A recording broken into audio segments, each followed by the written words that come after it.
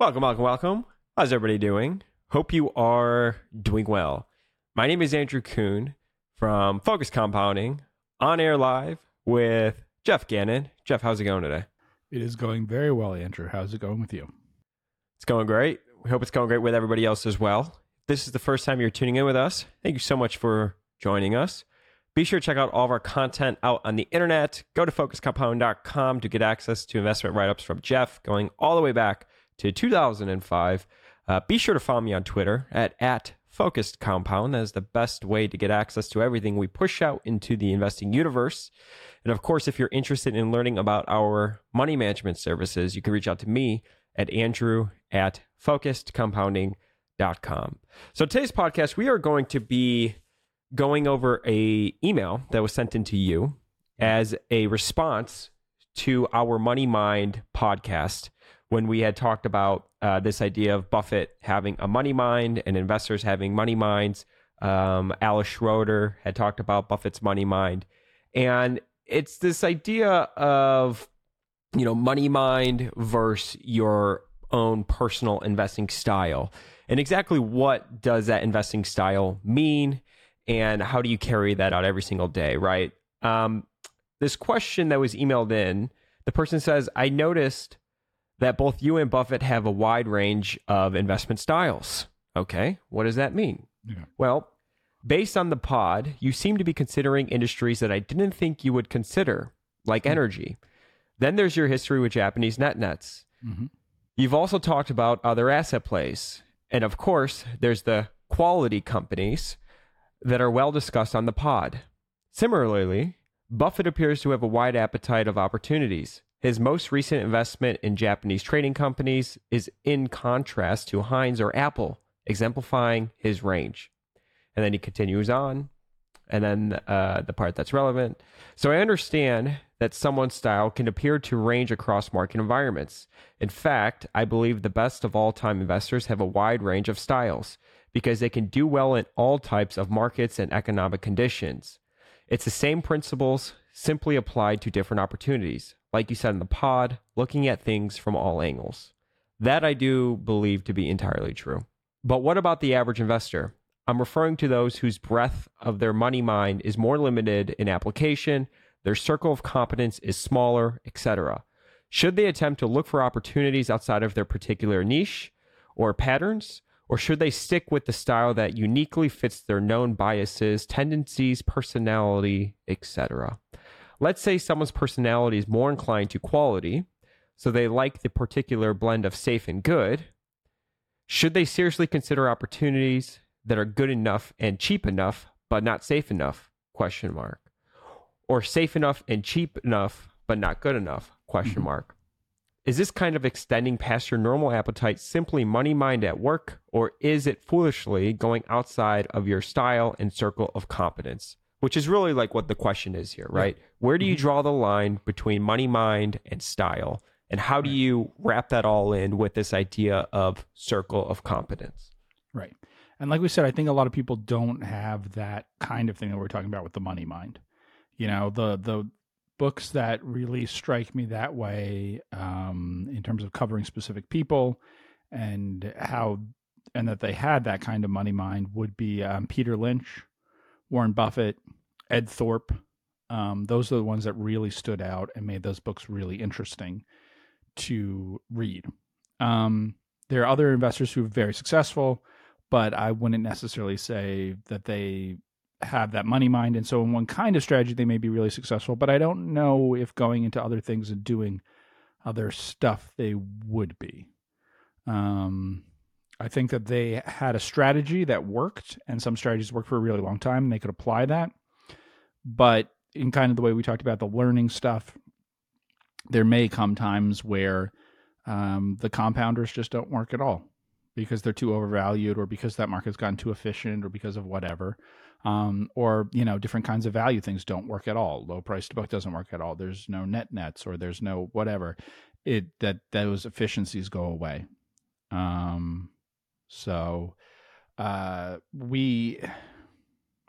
had talked to you about a book, Going Infinite, right? And hey, I read it. You did? Okay. So I did read it. There's part of that book which I think is great for everybody to read.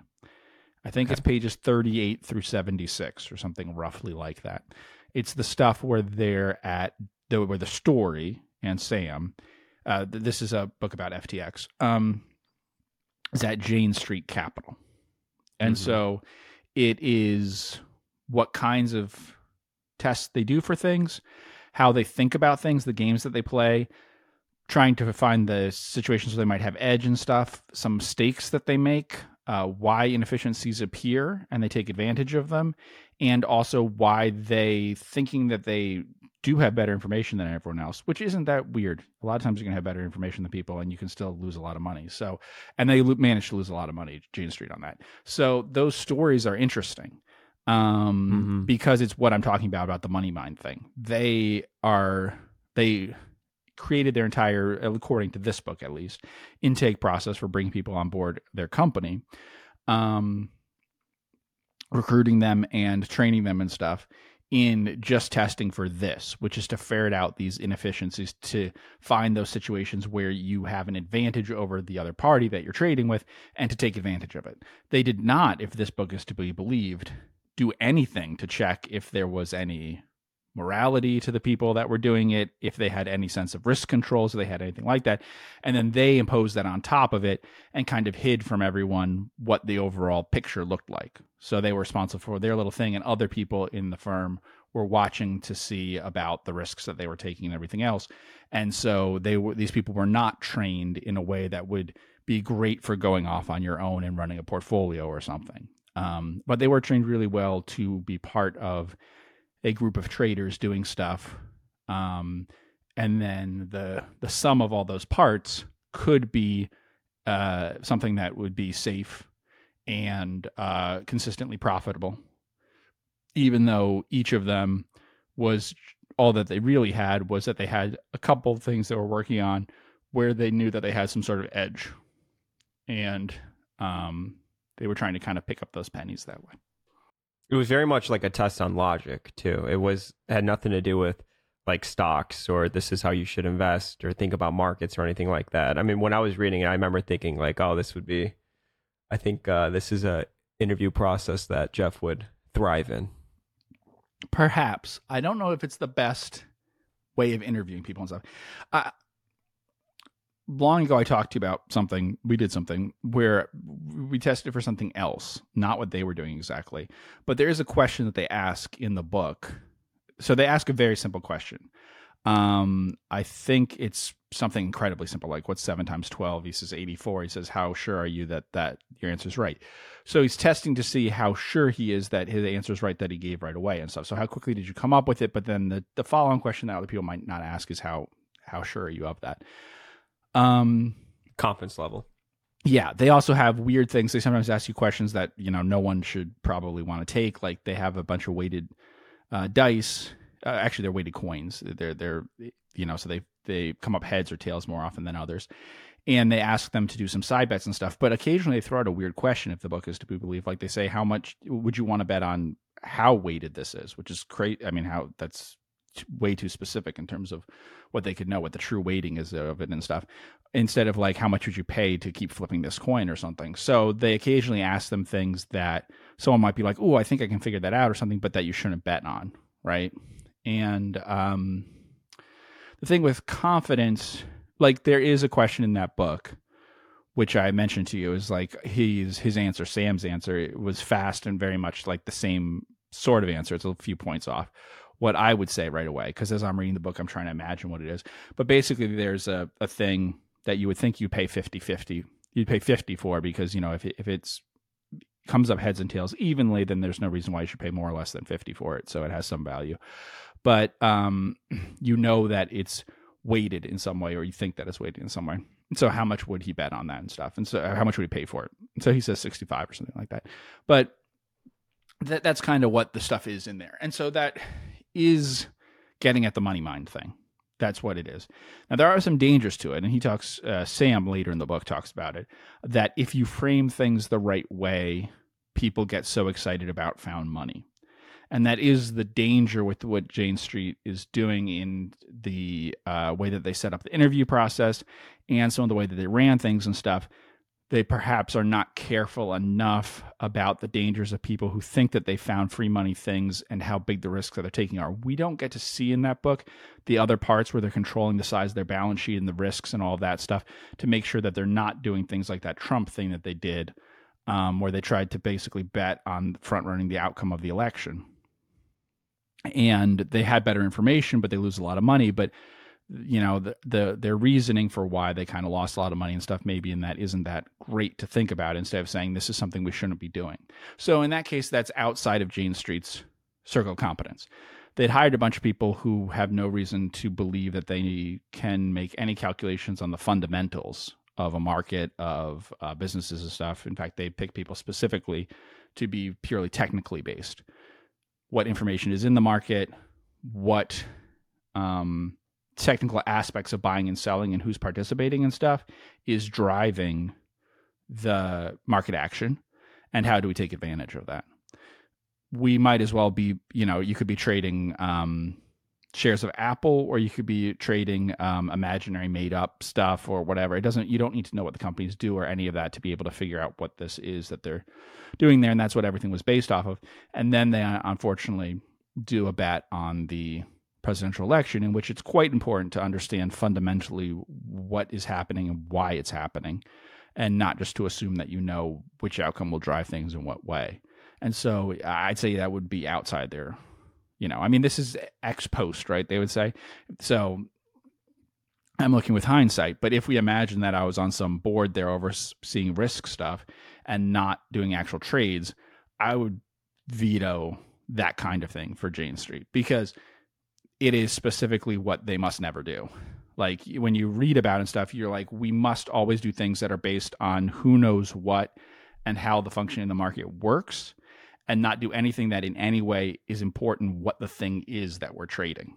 And that is an important part of what they were actually doing, whether they understood it or not, about the presidential election. Mm-hmm. Can I give context really quick? Yeah. So for people that haven't read the book, SBF, as Jeff had said, he front ran the election. They were short going into the election, and they made like $300 million. And as anyone that remembers, election night, the market reversed and went up. So it went from being Jane Street's like most profitable trade ever to it being like they were down 300 million and one of their worst trades ever. And I think the book had said that they actually weren't upset about it. I mean, I'm sure they were, but it was really much more about like the process. They said they felt like the process was good, I guess, as opposed to the outcome. I don't know. I think they thought the process from the junior employees and stuff was good. They did say we're not going to do this again and stuff, and so maybe they thought that the process from the senior employees was not good, though they didn't say that to everyone. What SBF's problem with it was that he just thought it was overall good and they should have found a different trade to do in it. That's possible, but there is basically it involved the assumption that because they'd seen a pattern before where when it seemed that Hillary Clinton's odds of becoming president were higher, the market was doing well. And when it seemed that Trump's odds were higher, the market seemed to be doing poorly.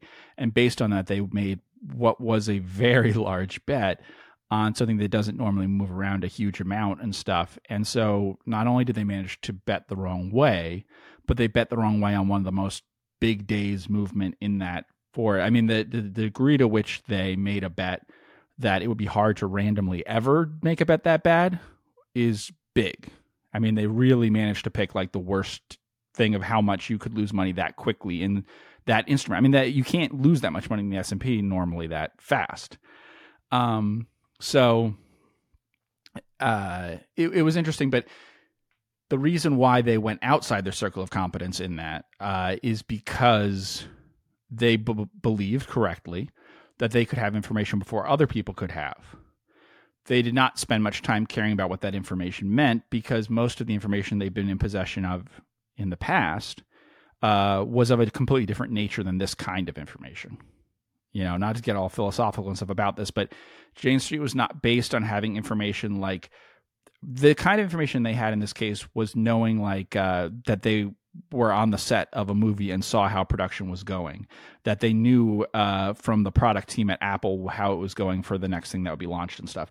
It is of a completely different nature than the kinds of things that they had, which is information really about the market. This was more fundamental, more basic information about the actual things underlying it. And so they probably should have known that we are not competent to do that, specifically because of how we screen for our employees, who we bring in, all of that.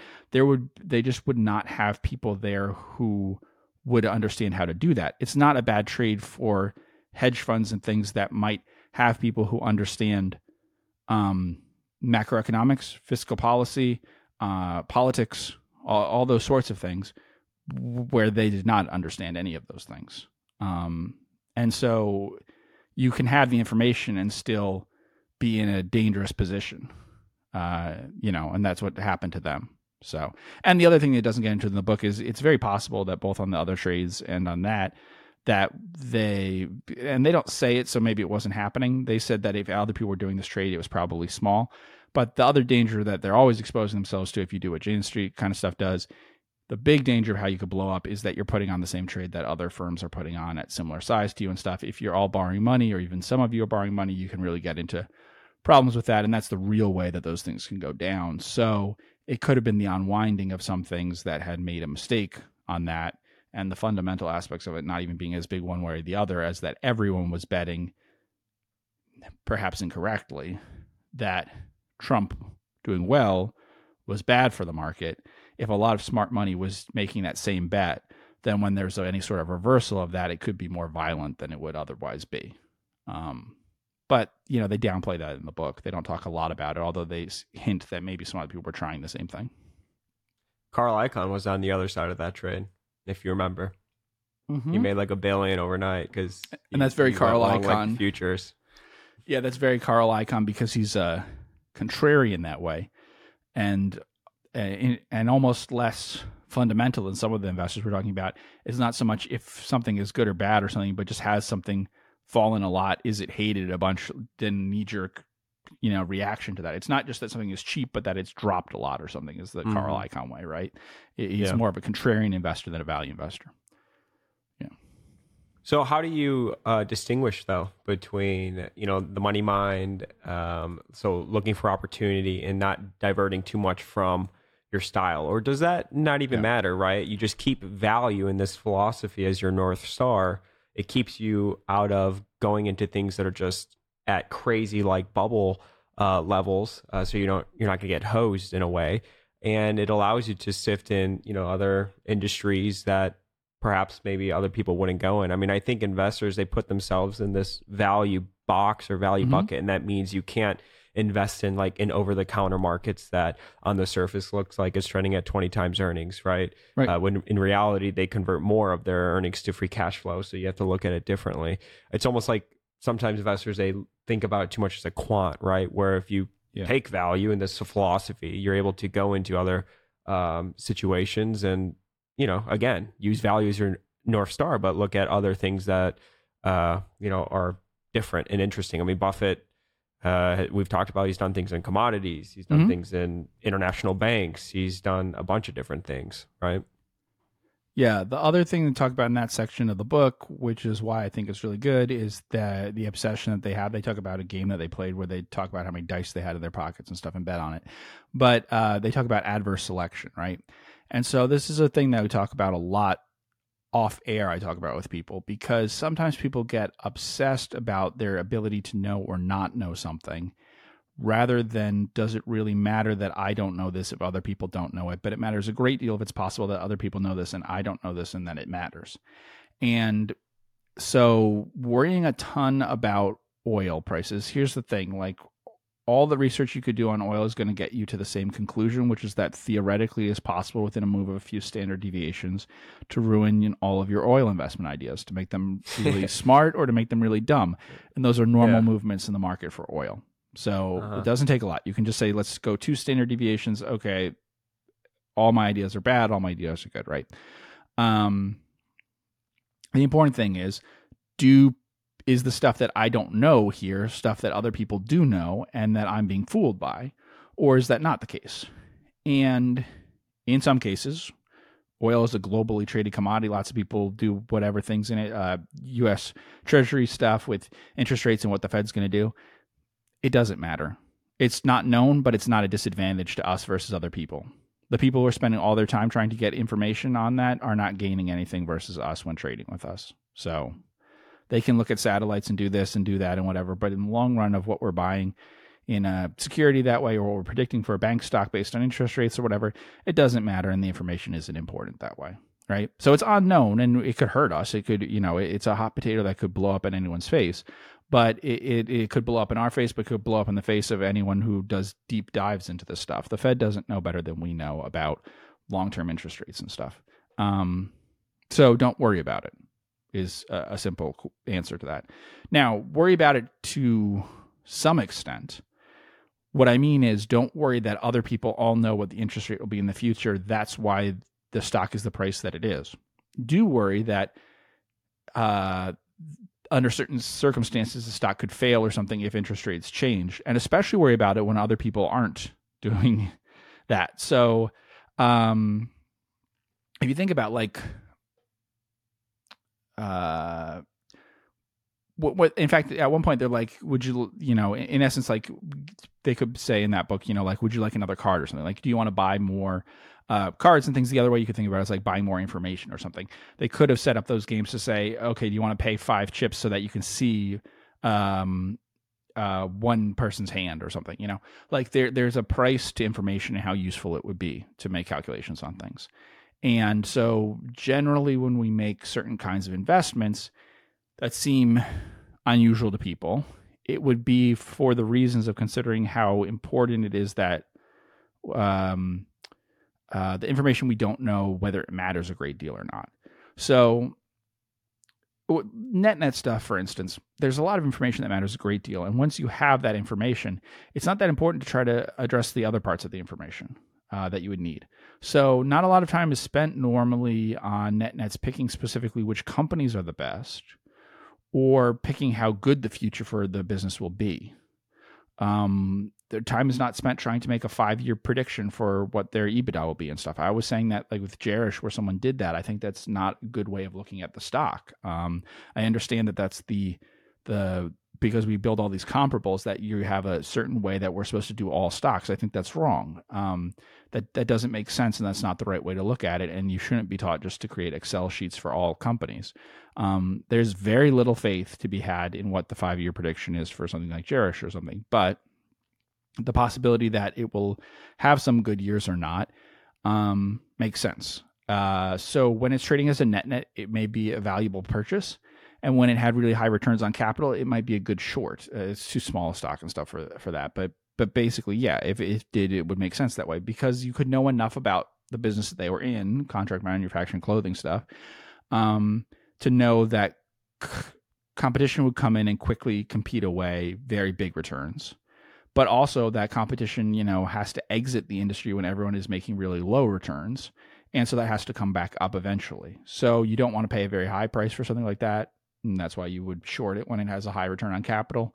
But then that's also why you would buy it when it's a net. But if you could get access to information on the people involved, so like my focus on Jerish and stuff would be who controls the company, what's the stuff with Hong Kong and what they do there versus listing in the US, the business is actually in Jordan, blah, blah, blah. That stuff is all the information that's really important to have, and that would be good to have information on that others don't have. Because if the information told you that those people were honest and that there was more value instead of less than you might think in that overall stuff that they had, they bought out like an office building or something that they had and things like that, where some people might say, okay, so that's worthless because that's some sort of insider dealing or something that must be. If you found out, oh no, that was a legitimate thing that they did and that will create value, then you could come out with a much better knowledge about whether to own the stock or something. So that's where that kind of information would be really useful. At Apple, it's probably not all that useful or that important to know much about the top people involved, how honest they are, and all of that. It probably doesn't matter that much. The information is totally different. So that's why when I talk about Buffett, Ed Thorpe, those people in those books, they really have the money mind. in terms of knowing what's important and what's not important, knowing that they can make bets on things they can't possibly know the answer to, but that it's good bet. Buffett did his index bets, which were bad from the perspective of collateral and stuff, and ultimately not a good decision, but they were good in terms of bets, and they were pretty lazy bets to do, but the terms on which he was offered them and stuff greatly favored a good outcome that way. And I might be willing to do the same sort of thing, even if I thought the market was overvalued or something. There are certain points at which you'd be willing to offer insurance on it being below a certain price by a certain date that isn't unreasonable. If it hadn't put any pressure on the balance sheet at all or anything, because you just trusted them to pay them off at the time that it ended, then it wouldn't be a problem. Like if Moody's wasn't looking at it and saying, oh, I don't know, this might hurt your credit rating or something. If it hadn't been that, then I think that those, would have made sense. And the fact that he came up with doing that kind of thing shows that money mind that he has. And Ed Thorpe with the warrants, and also the little bit in it about the thrift conversions or whatever they were, the SNL yeah. Mm-hmm. Mm-hmm. So when he asks, should they attempt to look for opportunities outside of their particular niche or patterns, or should they stick with the style that uniquely fits their known biases, tendencies, personalities, etc.? What would your answer be to that, right? So obviously you had said that having a money mind allows you to just sort of see and sift out these other opportunities. But for the average investor, maybe they have a full-time job, they're not doing this every single day. What would your advice be? It depends on the person and what you think you're good at and what you think you're not good at. There are probably people who should only trade and never invest. There are people who should probably invest and never trade anything. There are people who should focus a lot on situations in which it's important whether the people on the other side are honest and stuff. And there's other people who should definitely avoid that because their judgments are strange about, that. So you have to ask, am I a good judge of other people? Am I a good judge of these arbitrage type things in these scenarios when that happens? How is my thinking in terms of probabilities and stuff versus how's my thinking in terms of the quality of a business or something? And when we say quality of a business, is that judging the organization and stuff, or is that judging consumer behavior? Buffett is not a Phil Fisher investor, really. He has a great deal of similarities to Phil Fisher from the outside, people looking at it, but his focus is all on consumer behavior, psychology of certain things, the incentive of certain things, and is not on evaluating the organization. Phil Fisher's is completely the opposite, looking at the inside of the organization and going out from there instead of Buffett's consumer focus and coming in. Buffett really couldn't tell you whether IBM is a good or bad organization, whether AMD is or something, whether they are investing in R&D and they have the right focus on things, and whether their human resources stuff is good and whatever that Phil Fisher would be really focused on. Buffett would just know, the consumer behavior and stuff. And so he would have to stay focused on those things and not focused on other things.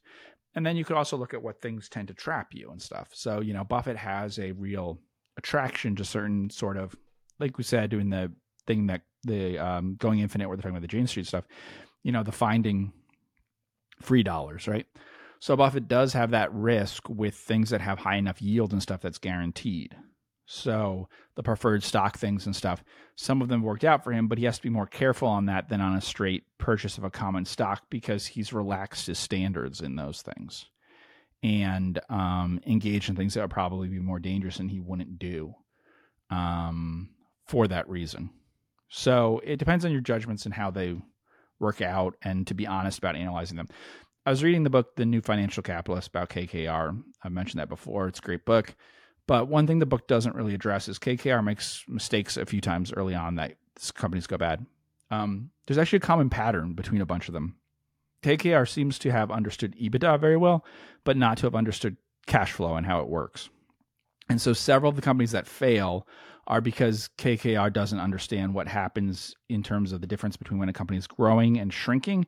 And this would be much harder back then because publicly traded companies wouldn't have had the same levels of disclosures of things like cash flows and stuff. And it's not captured by EBITDA. So like they make a mistake where they invest in a company which is basically like has a working capital cycle that's like a Dell or something, right? The Dell computer, where it's being funded by customers, right? And so when the economy turns over and that company sales plummet, the working capital cycle means that there's going to now be capital coming out of the business. You're now going to have negative flows, right? And, there's different ways of seeing about the mistakes about that, but they were not equipped to analyze growing companies with unusual cash flow dynamics. KKR had trouble with growing companies. When the cash flow dynamics were very simple, where EBITDA and free cash flow, cash flow from operations stuff were very similar, and growth was unimportant, KKR could analyze them very well. And the book doesn't get into that in analyzing it, but it's actually a similarity that's noticeable right away, that these companies are different from other ones that they were involved in. And that they actually failed in part, that they went to bankruptcy in part because of KKR putting on those requirements for paying off debt and stuff to a company where it'd be dangerous to do that. So like I talked about Omnicom had a problem. They had puttable bonds that they did, and it was a very smart thing to do. It was kind of like an edge thing. The CFO was unusual compared to most public company CFOs, and thought, I'll take advantage of the situation. Our stock is overpriced and stuff, and they did. And under normal circumstances, it wouldn't be a big deal, but the bonds could be put to them. And the problem with an ad agency is that when your sales plummet, when your billings plummet, you actually go cash flow negative during that brief moment. And not a big deal, except it happened that the plummeting advertising business and the financial crisis hit the same moment, right? And they hit because the financial crisis basically caused a collapse in advertising. And so suddenly people wanted to put these bonds to you and stuff in a situation now which you couldn't get capital and everything. That's, different. Like they understood that when they entered into it, and it was a long time between when the bonds were issued and when they were going to be put to them. So lots of things changed and whatever. But they needed to understand that, and you could easily see how if they'd been an LBO or something like an ad agency, that the LBO might have been handled badly.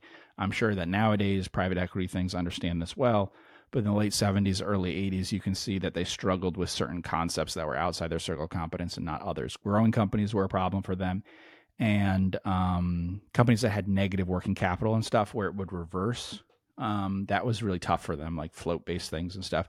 They really were better with they'd done all their investing and stuff in like industrial product stuff and things, and so there's a very specific way that they kind of probably understood how to manage cash flow and stuff, and so they really were EBITDA based, even when that wasn't the right approach to use. And so there's some things outside, and but like Jane Street, I don't know if they learned the lesson or didn't learn the lesson from the book. It's kind of like stuff happened, and there'll be mistakes like this and stuff, but it's not random chance what failed inside KKR's portfolio. There are some symptoms of some connections between them that you can pick out. So I'm sure there was bad luck in some of those and good luck in others that caused it, but I don't think it's purely luck that the things that failed did fail. I think it was structured badly from the beginning as being a target for an LBO and how to do it.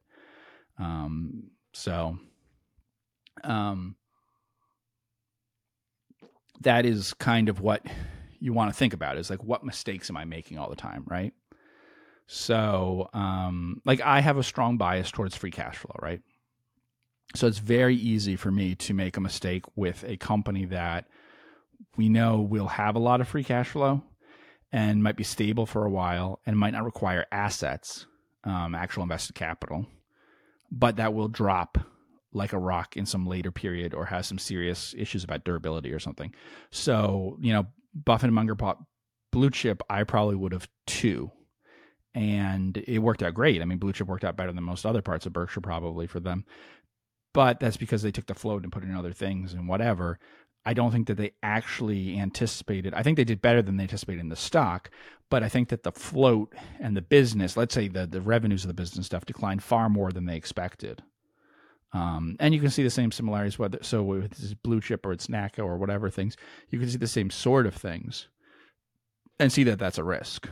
Whereas lots of other people would avoid those kinds of things, and that wouldn't be a problem that they might get involved in things that would be dangerous that way. So that's a strong bias that I have towards free cash flow things. and it's a potential danger of things that have that. There's also some dangers in terms of, I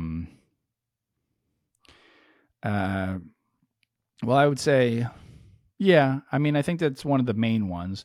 There's potentially some other ones that you would say, okay, is it something that you want to be careful about? I don't know that it's necessarily things that are far outside your circle of competence, but it's hard because Buffett said like the best decisions are almost the ones where the numbers tell you not to do it. And that's true. Because you like the business so much. That's what he said. Yeah. Yeah. I think that's true, but it also can be confusing to people because Buffett has never paid that much. I mean, he paid a ton for Precision Castparts. There's maybe some other companies we could think of where he paid a ton.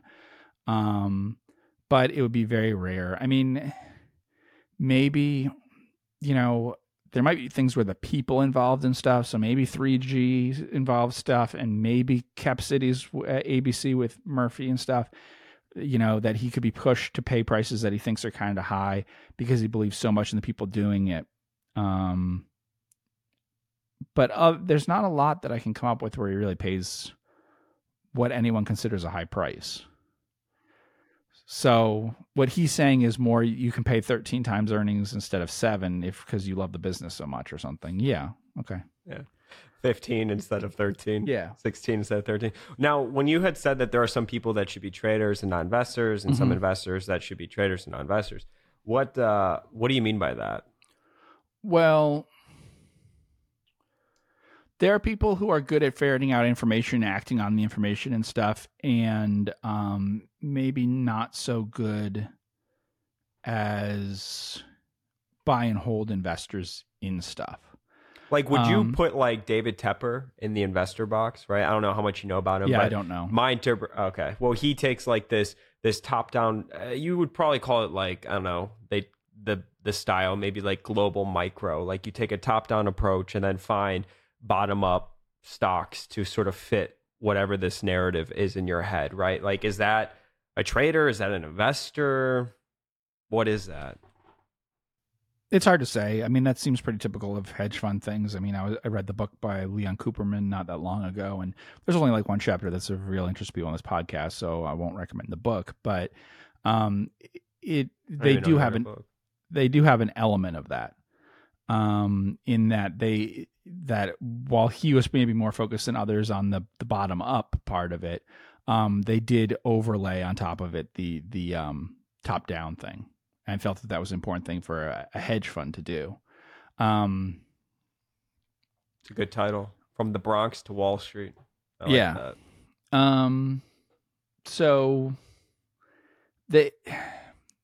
I don't know is the answer to that. I mean, some of those hedge fund ones I think are hard for me to figure out what they're doing exactly and what that means versus the strategies that we would use and stuff. When I said trading things, I meant like really, really trading things. That's tough because it's in between sort of things. But trading things.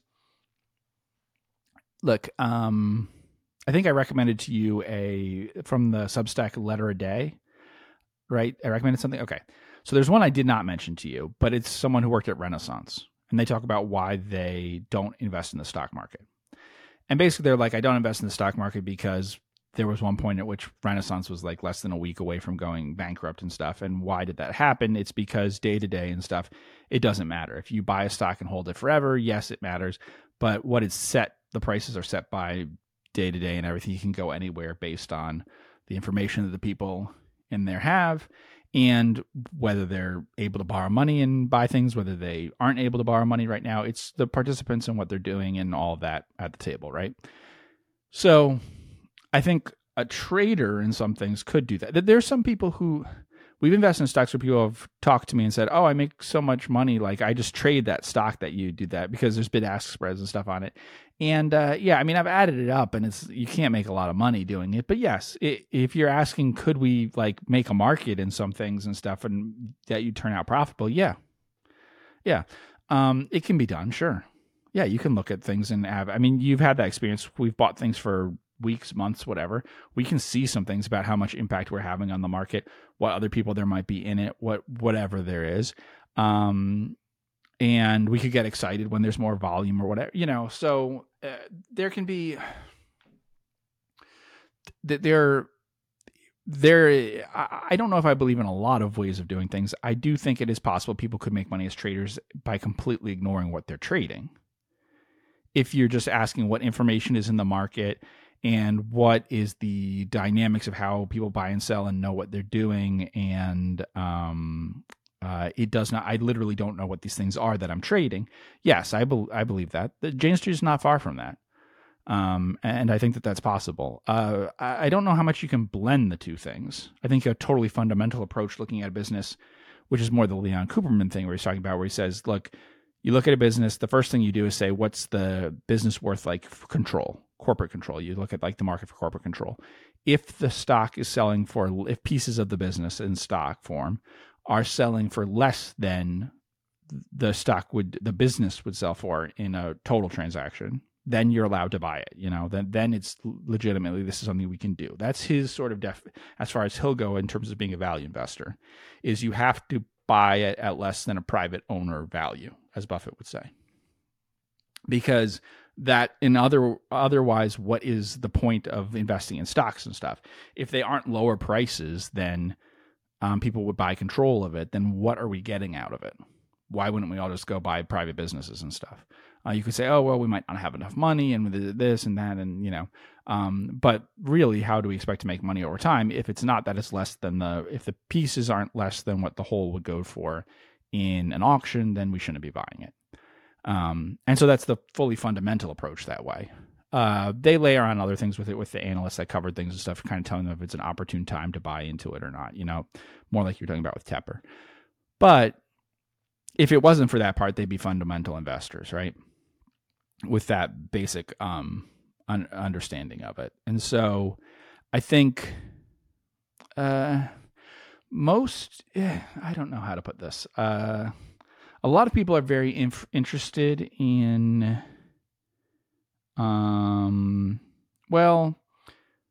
people put a very high value on information that they think they have that other people don't have and stuff, and are very excited by that, and feel that they should act a lot on that in terms of the trading things we're talking about. And so some of those people probably should be more traders. I don't know how you define that in value things. Maybe they should buy things that they think are going to go up and sell them more rapidly and whatever. But these things don't necessarily have a huge impact in a long-term fundamental thing about the business. And so I don't know why you would focus on being a Buffett type investor if that's kind of what you're drawn to, right? If you have the instinct that they had at Jane Street with the election, I don't think you should be an investor probably. I mean, we could psychoanalyze everything about that trade that they did, but there are just things about it that are, it's completely understandable that they did it. And I would think that people who were brought in with the kind of interview process they talked about and stuff would 100% do that kind of thing. But it's also the kind of thing that Buffett would not do, right? He would know you could get that information and he wouldn't go ahead and do it. And would you put Carl Icahn in a different bucket? Yes. Because the market was crashing overnight and he's more of a contrarian, and he went. Carl Icahn's a contrarian investor. Yeah, he's not. I mean, he does different things and stuff with rating and stuff in his early years, but Carl Icahn is a contrarian investor like David Draymond and stuff, and not a value investor looking at the value that it is. I mean, when I say I'm a value investor, for instance, one thing to point out is I don't care if a stock is at an all-time high or an all-time low at all. So like Walter Schloss would care about that. Buffett would not care about that at all. I would not care about that at all. There's different kinds of people in terms of investing in things. It would not enter into my process at all to know those facts. And, I say this a lot in emails and things, but look, what you know about, everything you know about a business, everything you know about a stock is the past. And everything that matters about it is the future. It does not matter what it earned last year. It doesn't really matter what it's earning this year that we're in the process of when we're buying the stock. It only matters what it earns at this moment forward. It doesn't, there are some cases. I mean, Disney has a library and stuff. There's some things that are built up in the past that will continue into the future that we know for sure. But for the most part, all that matters is the future, and the past doesn't matter at all or doesn't enter into it. And so it doesn't, whether it's gone sideways, is new high, new low, doesn't matter to me. The pessimism of those things don't matter to me. The whole thing where we have the overlooked stocks thing is mostly because of a great fear that I have of everyone kind of drifting to doing the same sort of thing, right?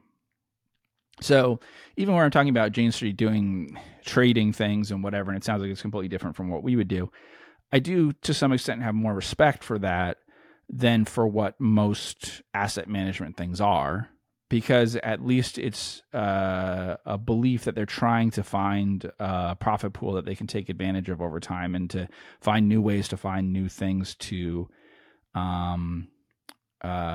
new hunting grounds and things to continuously make money on that, and not just a belief of going in and not being able to separate gambling from trying to find situations in which you have an edge and stuff. And so, my great fear in terms of how we're compensated and everything is that it can easily drift into something in which you just gather a bunch of assets and invest in something that is awfully similar to, if not the S&P, then to some value bucket thing that people could get by an ETF or whatever. So I don't want to drift into being a quant thing. I don't want to drift into being just a representative sample of value type things or of the S&P or whatever. And that's more the focus on these overlooked things and whatever, is because I think that you want if you're investing in a trading thing like the Jane Street thing, you want it to be the trades they select and stuff. If you want it to invest in a fundamental investor based things, it's stock selection, right? I don't want it to be like asset allocation stuff of why that they look at us and they say, oh, here's a bucket that's 100% stocks that's kind of off this benchmark, and that's how I'll do it. It should be that the gains and losses that they get are because of what things we pick in that selection, and that varies a lot from other things. And we can do that for better or worse if we focus on overlooked things. And so that's why that focus. It's not. There isn't any other reason for it than that. We could do, if I was managing my own money and stuff, there are things that I would do differently. Yes, there would be more event driven or arbitrage things or whatever, probably, and some stuff like that. Then there would, that would probably be the biggest difference, I would say, than how we invest things for other people. And there's a variety of reasons for that. Some of it is just like it's hard to execute and manage accounts type things that we do and stuff, about when people would have the information about it, what it would look like, what the tax things would be, whatever things would be. I mean, that's the biggest difference I can tell you, is that we'd invest in stuff that causes tax. If it was my own money, I'd invest in stuff that causes you to file more tax information. Yeah. The most inefficient market that there is, we could just list thing after thing after thing. I mean, KKR I mentioned, right? So one of the early he was a tax lawyer who basically told them how to do all their tax stuff and was critically important to the early days of KKR, even if he wasn't a super senior person, was Saul Fox. And he's gone on to control a company called Global Indemnity, which is publicly traded and probably worth more than it trades for. And Global Indemnity is $300 million market cap, right? Yeah, it's a property and casualty insurer. Yeah. And it's listed on like QuickFS and stuff, I think, as Global Indemnity PLC, as if it's a UK company. It's not, it's an LLC. And so an LLC that is making the election so that you would have to file extra tax information and pay taxes on it and stuff, which is what they're doing, Global Indemnity LLC, is going to drive away a lot of people and stuff. There's not a lot of market for the stock and whatever, and a lot of people probably aren't buying it for that reason. It is basically a tax thing to be for it to be tax efficient and the stock to be inefficiently priced. And actually, there's a decent chance the company will be sold or something, and it's probably worth more than, the pop could be pretty big when it does sell. I don't know all the details about it. I followed the company a little bit, and I mean, compared to most things, it is cheap. And cheap for things with a catalyst and stuff in this industry. And I think the reason for it, some of it could be the guy who controls it and, the company's past behavior and stuff to some extent, that they haven't sold out in the past and stuff. But I think a big extent of it is the taxes. I found that to be true we've talked about things where I said, can we trade this? And Interactive Broker says no for managed accounts. I mean, that list of things that I wanted to buy that Interactive Broker says no to, that list is golden if you can get your hands on that, right? Because those stocks are mispriced because funds and investment things, stuff like us, who spent the time to look at everything, then end up not buying it because we would have to switch from Interactive Brokers to some other means of how to get it. Mm-hmm. So, what was that Substack that you had referenced? The Renaissance Technologies? Oh, well, the Substack is a letter a day. Okay. Yeah. But and so one of the things it had was a speech, actually, I think to a school, from someone who worked at Renaissance. But the point he was making, I think, because he's not an investor and stuff, I think was very true that people don't appreciate. The journalists and stuff talking every day about it. Oh, it went up because of this. It went down because of that. They connect things whether they make sense or not, right? So, there you go. Yeah. There you go. Letter 123. Yep. Yeah. Mm-hmm. It was 2020. But all I mean is that there is no, the stock goes up or down day to day. It has no impact to a fundamental investor. I mean, it may have impact to how they feel and stuff, but it's doing that for technical. I don't mean that in like reading a chart and guessing what things are going to be, but like technical in terms of who's involved in trading it, what they know, what their resources are that they could put towards this or not. We talk about that with arbitrage and stuff. Why are the spreads the way they are? It depends on various things, but sometimes the spreads are the way they are and stuff because there's only so much that that group is willing to allocate of their overall portfolio to it. There's only so much money you can borrow and stuff. Spreads could widen out just because of changes in borrowing things. I knew someone who interviewed at a thing that was like a Jane Street type thing, different, but was trying to do the same sorts of things. So it had a whole different way of how to bring people in and interview them and evaluate them and stuff. But truthfully, their goal was to find ways to make 4% in, when things are only about as good as we were, hoping or whatever, and 6% if we get lucky kind of things in terms of return on assets. And now the Fed funds is 5 something. But back then when it was 0, having something that did 4 to 6% using like as much leverage as humanly possible was fine, because as long as they could find a 4 to 6% annualized return that made the money consistently, so people got their monthly statements and it looked like it was making the same amount of money month after month, which is what this was trying to do.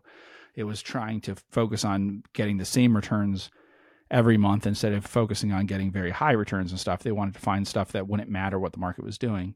Then that worked. But now with cash, what it is, it doesn't work as well. So, to borrow. So they would have to borrow, it's a problem.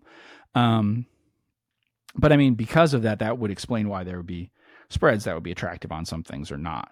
Right. If there's all sorts of firms that might be doing things, but then can't because then money really costs something, or they can't because there's some costs on their balance sheet for regulatory things. You sent me something about treasury stuff, and the treasury market, some of that's just regulatory. Like the biggest banks, they would need exceptions and exemptions to things and stuff to do certain kinds of stuff, because if it changes the regulatory situation, it changes, capital things and stuff, and for regulation, then they wouldn't do it. Whereas small banks that might be exempt from that kind of stuff would do it. There are things where they're like, they do notice, even banks I've talked about that are perfectly safe do notice and say, when you adjust for our loss on our bond portfolio and stuff and whatever, we're going to be getting towards having not a lot of equity. They're not judged on that, so it doesn't matter for them being shut down. But we're aware of that. And so I think that even in some cases that may stop them from buying back stock or something, just because they're like, well, that'll make it look even worse. And some people are going to look at this and say, that this is that it's worse that way. So some things might avoid high leverage, even if there's not much risk to it. because it's not the best way to evaluate things. Is literally just how much leverage you're using. There could be a lot of banks that are levered 8-1. Some of them could be very dangerous and some could be very safe. If you were totally normal bank levered 8-1, you'd probably be pretty safe. But if we actually look at the list of banks that never operate with more than 8 times leverage, we'd probably find that they're doing pretty risky stuff, and that's why they're only levered that much. I mean, that's what I mean by the distinction between trading and investing stuff. Trading stuff asks about why that is.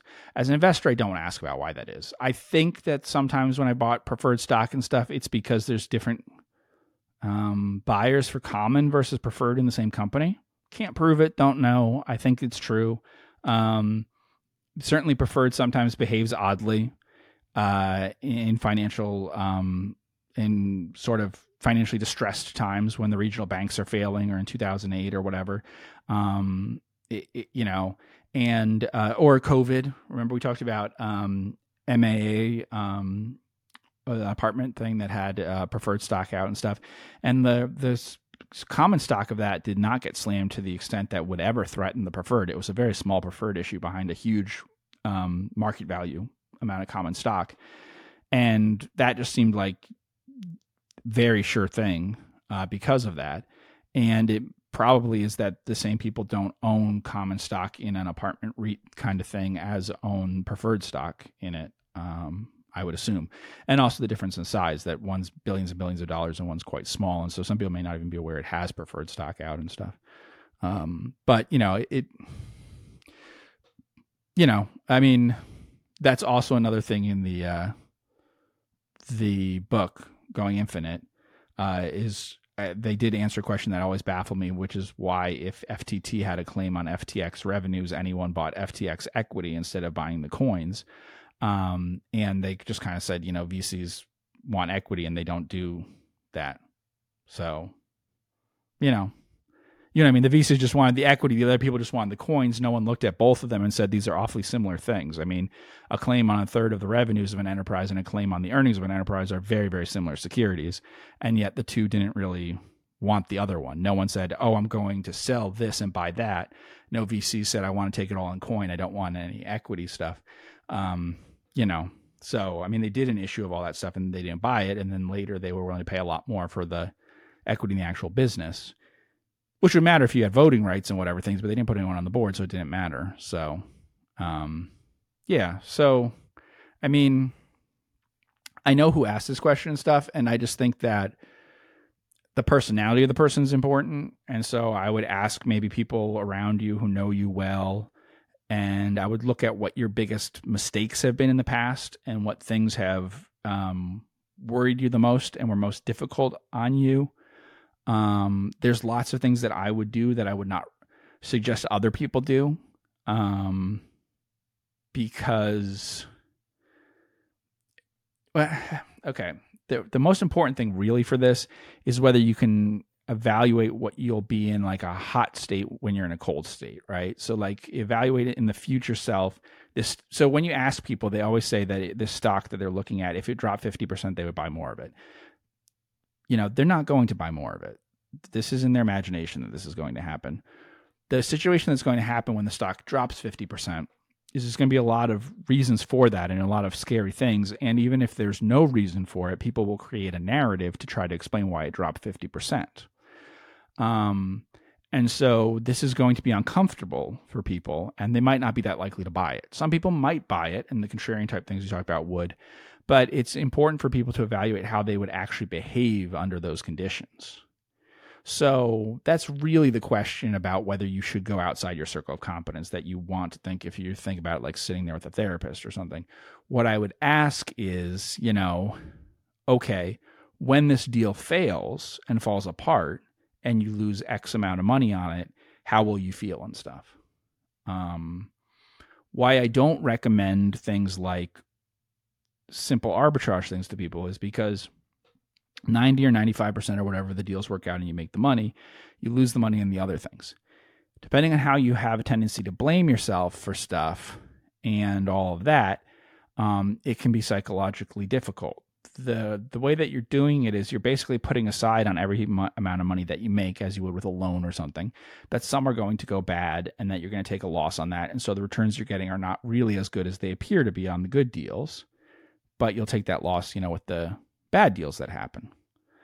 There are other people, Joel Greenblatt certainly seems to be one based on You Can Be a Stock Market Genius, who, gets all worked up about that. It's a nice, funny story. But yeah, a random thing happened with a sinkhole and stuff. No one could have known that and whatever. And, okay. Yeah. I talked about there's a net. There was one net that I invested in that I lost money on, right? And it looked like a better setup than normal because there was a catalyst, right? But the problem was the financial crisis happened, right? So, then they weren't able to liquidate it as normal and stuff. So actually, if you'd been in nets that weren't planning to liquidate, it would have been better. Being as something that was planning to liquidate, I lowered my standards because of the fact that it was going to liquidate and everything, and it didn't take into account the possibility of, there could be a financial crisis and whatever. The situation probably didn't exist purely because everyone saw there was going to be a financial crisis. I don't worry that much about it. Okay, you lost money on it. Like, it's not a big deal, and it doesn't get me worked up about that. And there's lots of things like that. We've watched many things go up a lot and come most of the way back down or whatever, and it doesn't necessarily bother me when that happens. If it does bother you a lot, then you might want to be a trader or something. You know what I mean? Mm-hmm. Like, you prefer the alternative, right? Well, here's the thing. Not really. You can't really prefer it. What I mean is there has to be a distinction between what should I have done then and what did I do versus should I versus like wanting to have sold at the top is not actually something that enters into the mind of probably someone like Buffett. Doesn't enter into my mind. The top is just a random point that occurs through total randomness and stuff. And, the market's mostly random walk of stuff, and it doesn't matter that way. But that he didn't sell Coke might bother him. It's reasonable to be bothered that you didn't sell Coke. It's not reasonable to be bothered that you bought in October or whenever he wrote his, op-ed by, American or by Now or whatever. Whatever it was, the March, first week of April. I forget when things bottomed out in 2009, but sometime in March or April or whatever.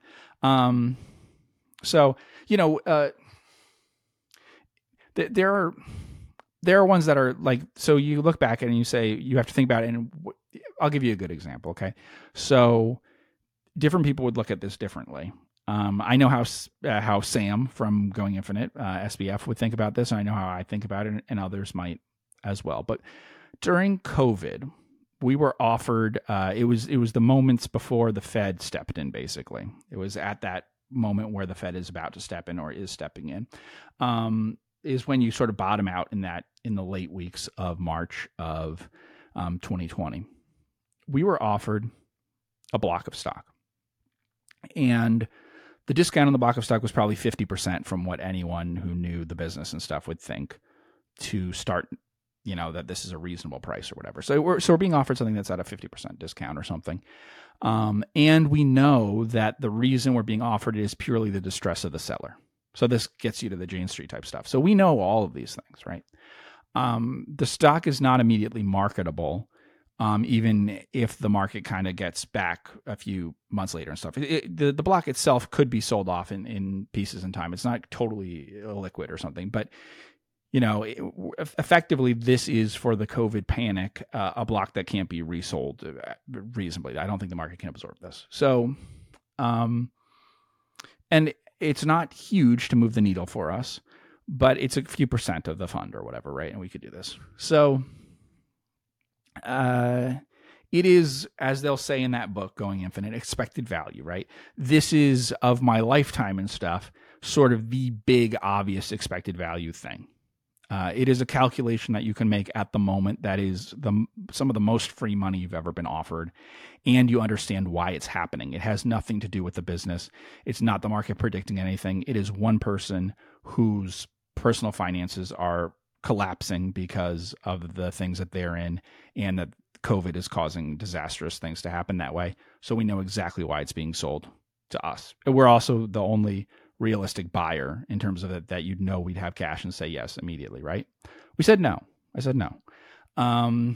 So why say no? We said no, and it could be unreasonable to say no, but basically what I did is I just had a hard cap on how illiquid we could get at that point, with the expectation that if we're in a bear market and panic and whatever with COVID, that we can start to have people at the first opportunity say, I would like to withdraw money. I'd like redemptions from the fund. Now, this never happened because the market bounced back or whatever, but we don't know if that happens or not. We had cash beyond the requirements for this thing. And there is not, and this is why I'd say, like, this is where it's a personality test. Rationally, the percentage that we would put into this versus the percentage that we already had in illiquid things versus the amount of cash that we had on hand versus the worst case redemption schedule would tell you that this can't be the straw that breaks the camel's back. We could have problems without it in a worst case scenario. We could have problems with it, but this isn't going to make the difference. Now, the people in that book will all take this deal. And anyone on Jane Street would take this deal. And I think that you should have taken the deal. And, that would have been better off that way. But I had looked for a while and thought about what is the exact cap that we will do no more beyond, given the amount that was actually pledged that would come in and stuff. And that was it. If we had been some giant fund that had access to things that would give us credit and whatever, maybe we would buy it. But we didn't have other ways to bring in money except partners putting it in, and they could have all decided that the market's down 50%. Their businesses that they're all in variously are all in having problems. I mean, things could have been very bad with COVID. It could have been like 2008 all over again or whatever. So we just were at the limit that way, and so we just said no, and that was it.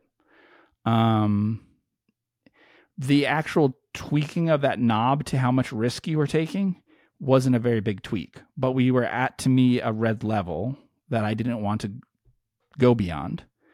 And and it's the same thing when we talk about banks and how much they have in deposits versus how much they put in things and whatever. There's some level. They all can decide on what it is. And do you do anything beyond that level, and how much of it do you do?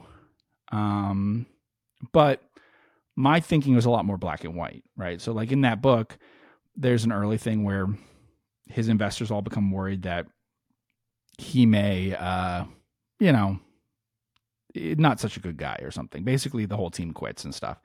And so they all basically decide to stay in, but they all dial back their level of investment, right?